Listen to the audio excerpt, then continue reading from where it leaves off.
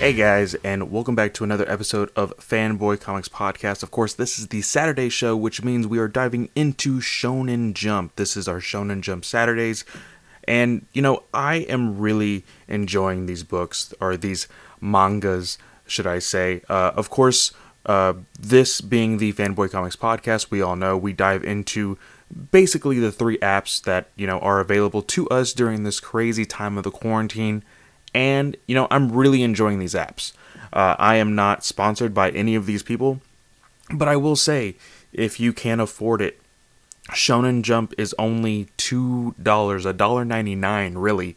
So, me personally, the way I do it is I actually attach that price of $1.99 each and every month to my phone bill through the Google Play Store. Now, of course, you can do it however you want to, whether it be, pay it outright on credit card or debit card, whatever. Me personally, it is a little bit easier just to add it to my phone bill, so that way I can pay for it once a month through my phone bill.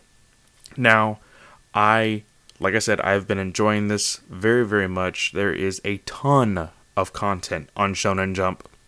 Now, if you would like to sample it first, download it. I believe the first 3 of every series and the last 3 that are currently coming out, those are all free to preview and to read. Now, I will say something like a My Hero Academia, you will not want to just stop at issue 3 and then jump all the way forward to what's going on now.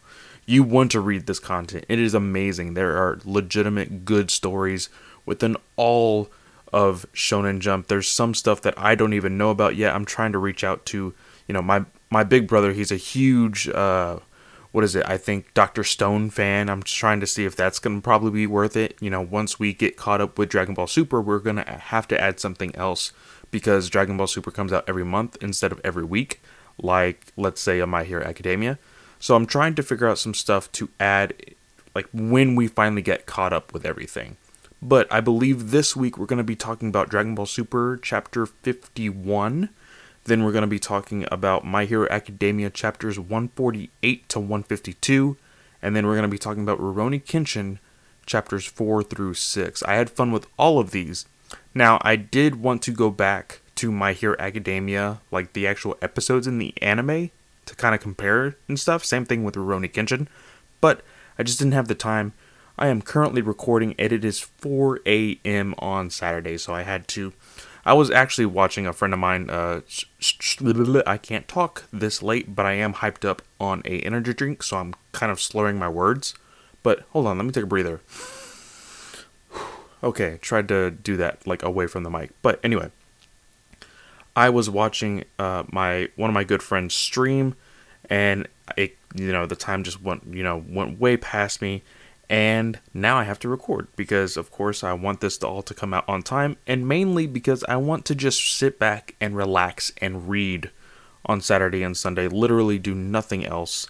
I know my wife will probably want me to do a chore here and there, but I just want to read on Saturday and Sunday, and then get some recording done on Monday, and then I have to go back to work on Tuesday. But let's go ahead and jump right into things with Chapter 51 of Dragon Ball Super. Maro and his army are scouring the galaxy to feed on the ripe energy of special planets throughout the galaxy. Meanwhile, Vegeta is still traveling to Yardrat and Goku is curious about Miras' strength. Now, this chapter was complete filler. I will go ahead and say that. My first thoughts on reading this chapter was meh, you know? Not so, like, I feel like this is meh because of it being a filler. There is still very interesting plot points, like Miras. Now, we did see a little bit of this kind of building up to this point because Vegeta very much noticed that Miras has some sort of hidden strength. When they were like arresting the bandits when Goku and Vegeta first met up with the Galactic Patrol. Now, at this point, you know, it's been, I don't know whether a couple days, a week, whatever, and Maru and his gang of misfits, you know, like I said, they're scouring the galaxy for ripe energy or special energy that Maru can basically feed on. And during this time, the Galactic Patrol can't keep up with him. So Goku wants to train and he wants to learn what Miras can do. And Miras can keep up with Goku all the way up to at least Super Saiyan 3. Now Goku attempts to go to his Super Saiyan God form, but the room that they are training in actually can't handle that much energy. So they have to stop training, otherwise Goku would blow a hole in the ship, and, you know, Saiyans can't survive in the vacuum of space. But it's still very interesting. It's very interesting to see Miras and to know that there's somebody within the galaxy that technically, you know, the Tournament of Power has already ended, but to think that he could have possibly been in the Tournament of Power with these, you know, Z fighters at one point. And I wonder if it'll get to the point where he does train and actually fight alongside in a more serious manner. You know, recently when he does fight, he's more of like the distraction, and he's not legitimately like trying to fight. So I would like to see that with Miras, and honestly with Jaco. You know, he's like the comedic relief. You know, trying to impress this little Namekian, like, oh, I hold the record for this and that, and, you know, acting like he's big, bad, and tough. And I honestly don't know, you know, anything about Jaco, to be completely honest. They haven't, like, for me personally, I haven't really paid attention to him because he's kind of that comedic relief, and I personally, you know, think it's kind of silly. But, you know, one of the big things here is that Vegeta also is still traveling to Yardrat. Now, they didn't actually have him get there yet. He arrives basically at the very end of this chapter. But the reason why he is going there, because the pilot of the ship that he stole basically asks him, what do you want to do there? And he said, oh, well, you know, the people on Yardrat actually helped Goku train after the battle on planet Namek, and they taught him the instant transmission. And he, you know, went off to a separate room and basically just thought of himself as helpless. You know, and he doesn't want to feel like that because he is Vegeta. He, you know, he thinks of himself very proudly, and, you know, he is a stickler for his pride. And so this is something that is very personal to him. And I want to see it. I personally want to see him succeed in whatever he's trying to do, because I know he has great potential. Like, he's already technically mastered Super Saiyan Blue. One big thing that tells the difference between Goku and Vegeta: Goku will keep breaking limits. He will keep going. While Vegeta, he trains to master each technique that he learns. He is a soldier. He is a, you know, a proud Saiyan warrior. And so he will practice and, you know, be very disciplinary on himself to be that person, you know, to master whatever he is learning. And that is why he finally, like, technically mastered Blue and then went to Blue Evolution in the Tournament of Power. But yeah, that's basically it for Dragon Ball Super this week, just because it was a very fast read. We did see the bandits that, you know, Goku and Vegeta helped Miras capture. It looks like they are actually trying to get the same kind of ore. I forgot what they call it, but they think that there's more of it, or a plethora of it, on planet Earth. So they're going to go there. I'm sure, like, Gohan and Piccolo will deal with all them. So we'll probably get a side story of that, which I have no problem with because I haven't seen those characters in a while. So I wouldn't mind reading, you know, Piccolo or Yamcha or Tien or whatever. So I'm looking forward to all this. It is, like I said, a filler, so it is what it is. But let's go ahead and move on to a very exciting few chapters of My Hero Academia. It's a race between time to find Overhaul and save Eerie. Toga and Twice seem to have their own plan, and Lemillion confronts Overhaul on his own. And does he have what it takes to stop him, or is it the last of one of the big three? These few chapters, I will say, was the starting point of those big emotional moments for me whenever I saw this on the anime. Now, of course, for me, I was, watching season 4 of the anime before I started reading this manga, and then I just sped through like a whole month. I sped through all of this and, rotted my brain basically for a few weeks until I got to the point where we are at now.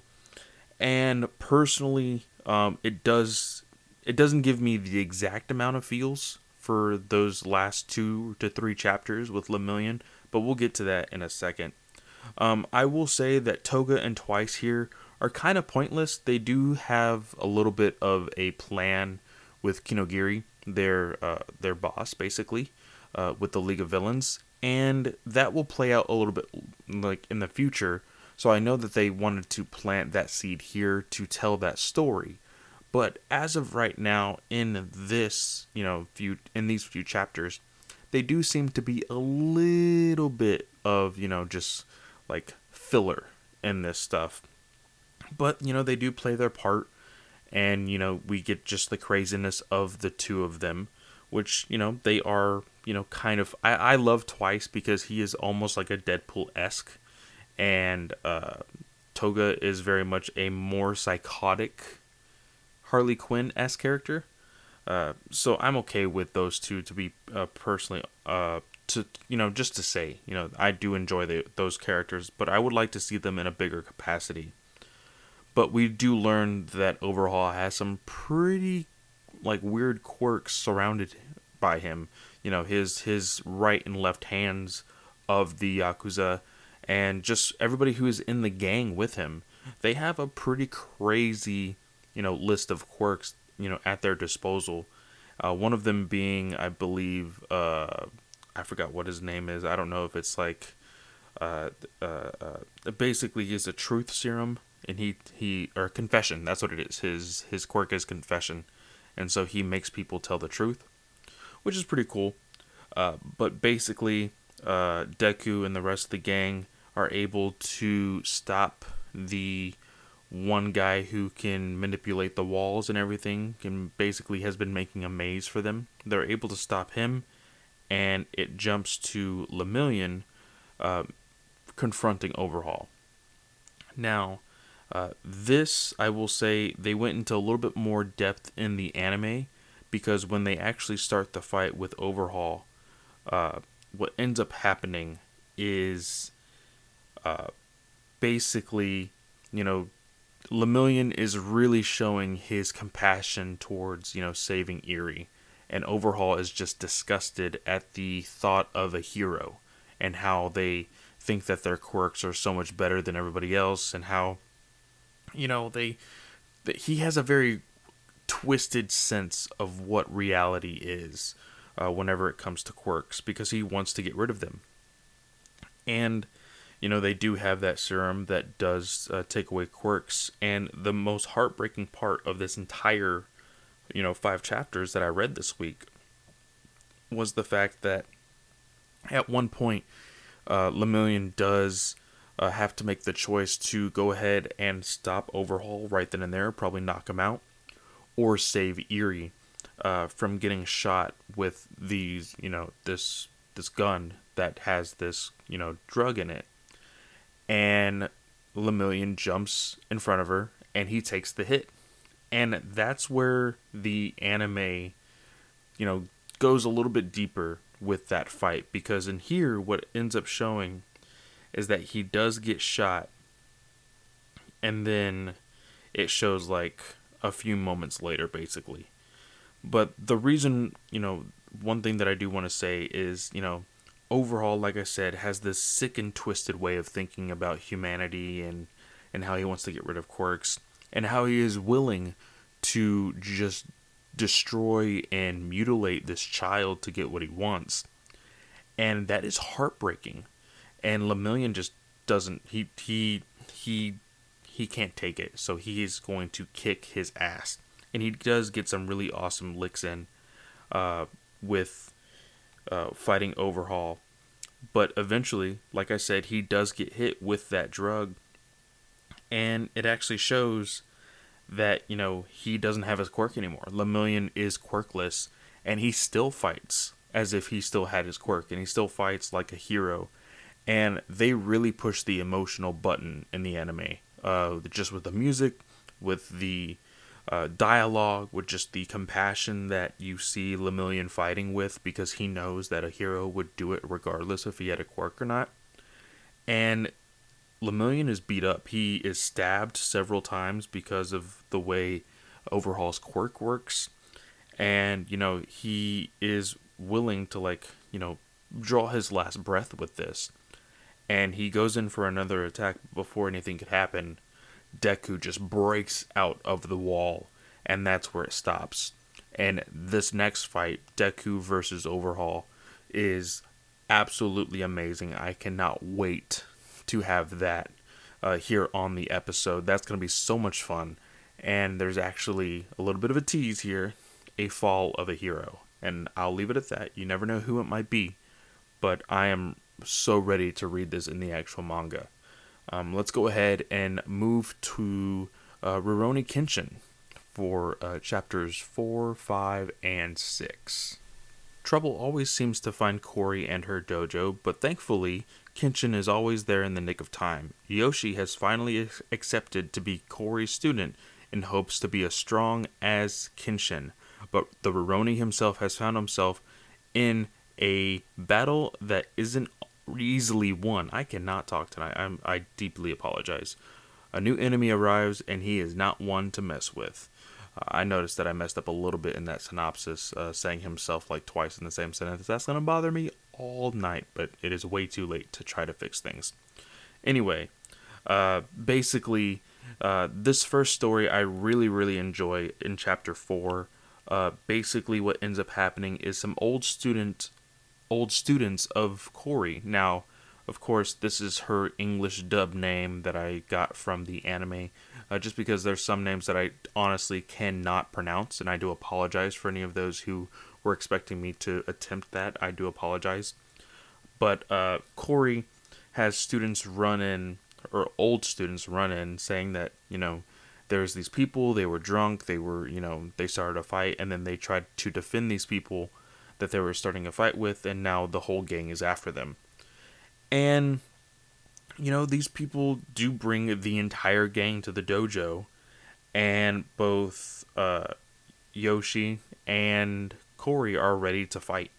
These are her old students, whatever, but Yoshi does notice and tells Kori, are you that dumb? Are you that stupid?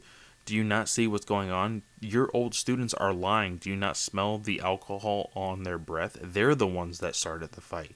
These people started the fight and they can't finish it, so they're asking you for help. And she was dumbfounded. She was like, are you serious? Is that true? And they said yes, and, they're apologizing and all this stuff. And so she accepts it. She's like, I taught these people how to wield because they don't have actual swords. It's like the sparring sticks. And she says to this gang, take me, these people, I taught them, so they're my responsibility. And this gang is like, oh no, we're gonna kill all you guys. If you're gonna defend these people, we're gonna kill all of you. And that's basically it. And of course, like I said in the synopsis, Rurouni always finds a way to come in at the last second to kick some ass, and he does it in a very cool way. This gang does bring in a clay cannon, which is basically a I forgot how they let's see here. What do they? Because there's an explanation of it actually in here. It is a where is it? There it is. A wooden cannon, a simple cannon made of oak, launching balls of clay. Its power was comparable to normal cannons. and like they shoot a cannon towards Kenshin, and he's able to cut it right in half before it even hits him. Really badass art there. I love how they actually drew it. And he warns them, like, don't do this, run away, do whatever.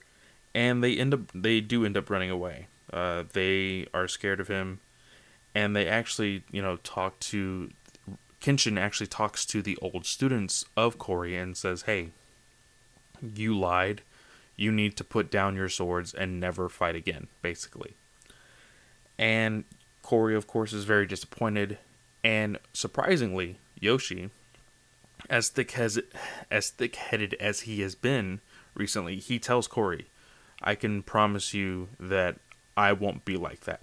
Teach me. I understand that, like, I can't be as badass as Kenshin right now, but I want to get to that point. So please teach me. So, Kori has a new student, and I think that's really cool.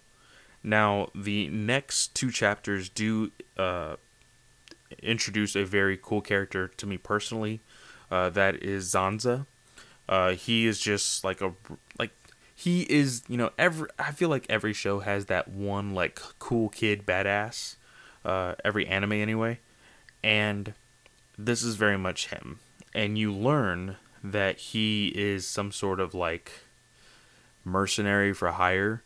But in a weird way, he is basically the Boba Fett, kind of. He is not necessarily an assassin, but he basically sells fights. He says, hey, if you want to fight me, you have to pay me, basically.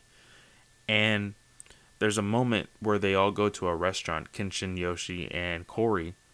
And it's really cool because there's these, politicians or like just they're people who just love politics, and they're drunk and they're talking it up. They're being very loud.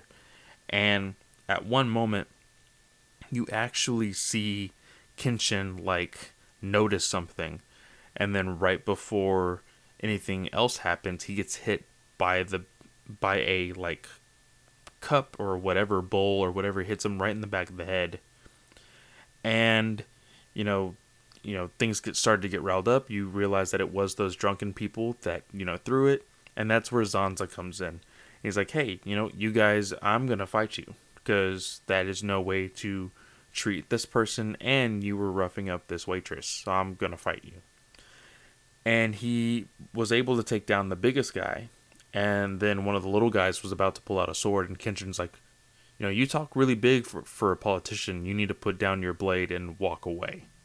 And so they run away, and Zanza, is really wanting to fight Kenshin, like, just because of the kind of bravado that Kenshin put while talking to that politician. And he's like, nah, I'm not really big of a fighter. I don't really want to fight. And so Zanza walks away.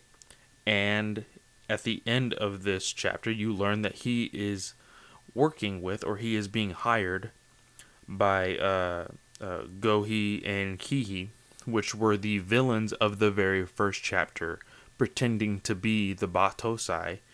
They are still very much wanting to get Kori's property with the dojo and the land and all of that. And you learn that in chapter 6. And Zanza very much wants to fight Kenshin, so he actually goes and confronts him. It's like, hey, I'm going to fight you here and now. I found out as much as I could about you. You're the Batosai, blah, blah, blah, blah, blah. And we're going to meet near the river because this is too small of a place to fight, and we're going to throw it down, basically. And we get to see Zanza's really badass, like, sword. And the really, really cool thing about all this, like I said before, when they were, had that small little squabble in the city, Zanza told Kenshin, like, that was pretty impressive how you got hit on purpose, because the bowl that hit him in the back of the head, if he would have dodged it, it would have hit Kori square in the face.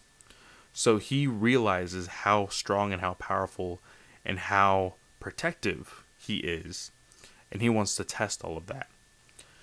And, at this point, Kenshin and Kori do find out that, the brothers that wanted, Kori's property are involved.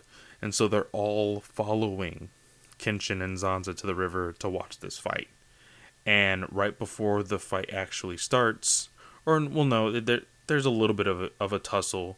It gets to the point where I think Kenshin gets one really big blow on Zanza. And, they do point it out here. Basically, in every chapter before this, Kenshin has basically taken out everybody in one hit. And Zanza does not get taken out by that one hit. And they're realizing, oh, it's not his massive sword that makes him scary. It's not, his ability to just, be strong. It's his body is almost like basically indestructible. In the way of how Corey puts it, she says, what did she say? Until now, Kenshin has taken down every foe within one hit. That one hit won't work this time. And she says, gosh, what is it? What does she say? It says, what is it? It says here, his real strength isn't the Zanbato, which is his sword. Isn't even the monstrous power. He didn't flinch when he got hit in the head. His strength is his inhuman toughness. So basically, he is comparable to other superheroes or whatever. Basically, think of Luke Cage, the bulletproof skin. He has just basically toned himself to where he can take whatever hit you give him.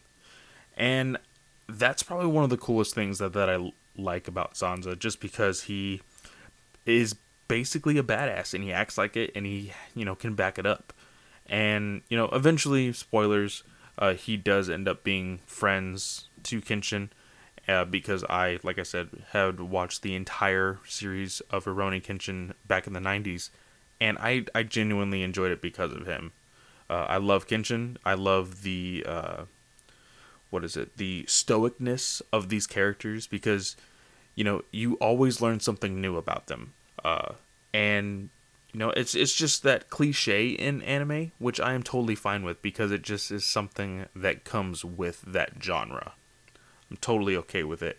I really do love the fact that Yoshi did, buckle down and say, hey, I am going to learn, the basics and then become a badass.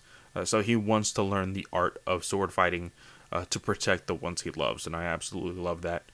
Shows character development. He's not just some snotty-nosed brat that is going to try to get his way all the time. So yeah, that is the episode. We have been keeping these episodes at about 30 to 45 minutes. So I'm really glad with that. But please, guys, subscribe to the podcast and share it with whoever you think would enjoy, the Show and Jump Saturdays, the Throwback Thursdays, and the Ultimate Fridays.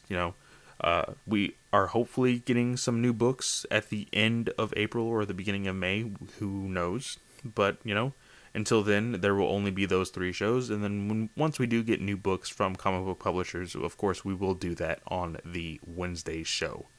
But with that, guys, thank you so much again for listening. And you guys have a great day. 音でやる